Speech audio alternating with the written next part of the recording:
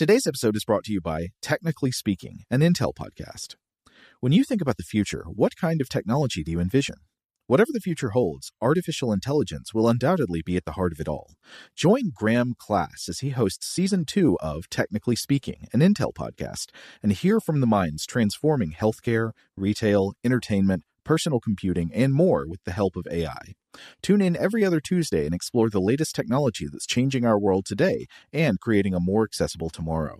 Listen to Technically Speaking, an Intel podcast on the iHeartRadio app, Apple Podcasts, or wherever you get your podcasts. Welcome to Stuff to Blow Your Mind, a production of iHeartRadio. Hi, my name is Robert Lamb, and this is The Monstrefact, a short-form series from Stuff to Blow Your Mind focusing in on mythical creatures, ideas, and monsters in time.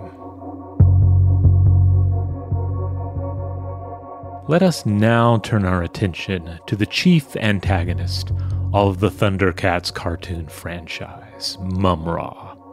Between 1985 and 1989, the original Thundercats show ran for 130 episodes, chronicling the struggle between the titular Thundercats and the undying mummified sorcerer Mumm-Ra for control of the planet New Thundera. The Thundercats are, of course, cat people who display the features of various feline species and are masters of both high technology and martial warfare.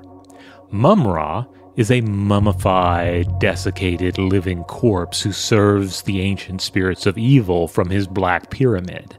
He must return to his sarcophagus to recharge, but may also transform in a full-blown Henshin sequence into the towering, muscular warrior dubbed Mumm-Ra the Ever-Living.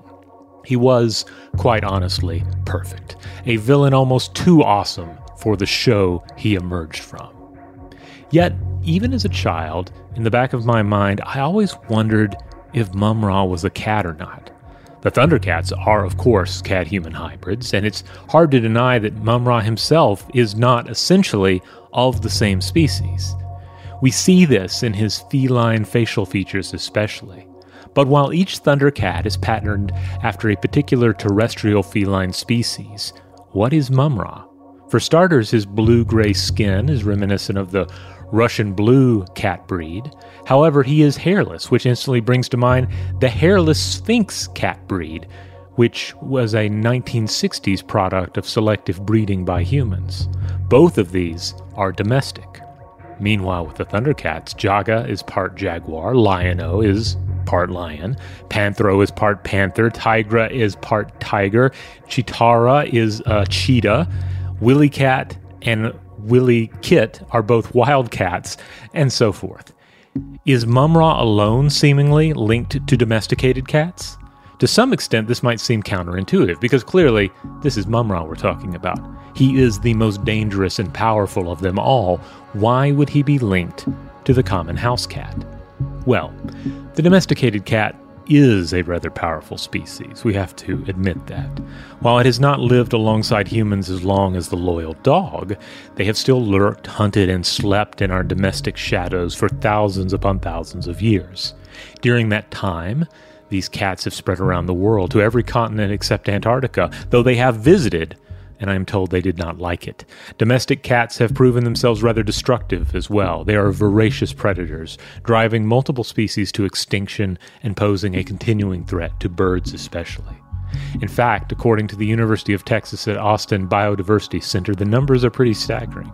They write that in the U.S. alone, free-ranging domestic cats kill 1.3 to 4 billion birds every year, and they kill 6.3 to 22.3 billion mammals annually. Amphibians, reptiles, and insects are also impacted. So yes, our domestic cats are cute, they're amusing, but they're also destroyers, and in this, perhaps a fitting likeness for Mumm-Ra. Now, there is some discussion on to what extent cats may have domesticated themselves in our shadow, and certainly cats do not seem to see us as masters in the same way that dogs do. But it brings me back to the ancient spirits of evil that Mumm-Ra serves. On the show, they're represented by a boar, a vulture, a crocodile, and an ox, and they might well be thought of as great old ones and extra-dimensional monster gods. But if Mumm-Ra is a domestic cat, then perhaps we, humans, are the ancient spirits of evil, the true enemy of the various animal-human hybrids that populate the Thundercats universe. In closing, I should also point out that, yes, essentially, Mumm-Ra is a mummified cat, so he is linked to the actual ancient Egyptian practice of mummifying cats, a practice that, in short, had connections both to the cat-headed god Bastet, as well as their fascination with and affection for the animals in question. Cats have traveled with us everywhere, so why not into the field of reeds as well?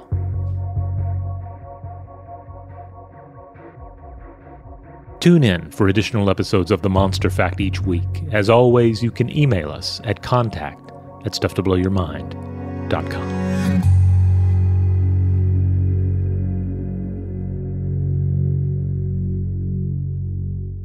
Stuff to Blow Your Mind is a production of iHeartRadio. For more podcasts from iHeartRadio, visit the iHeartRadio app, Apple Podcasts, or wherever you listen to your favorite shows. Today's episode is brought to you by Visible. The future of wireless is here, and it's transparent. Switch to Visible, the wireless company that makes wireless visible. Get a one-line plan with unlimited 5G data powered by Verizon, just $25 a month, every month, taxes and fees included. No hidden fees, no surprises, no, really. What are you waiting for? Get with the times and switch to Visible at Visible.com. Monthly rate on the Visible plan for data management practices and additional terms, visit Visible.com.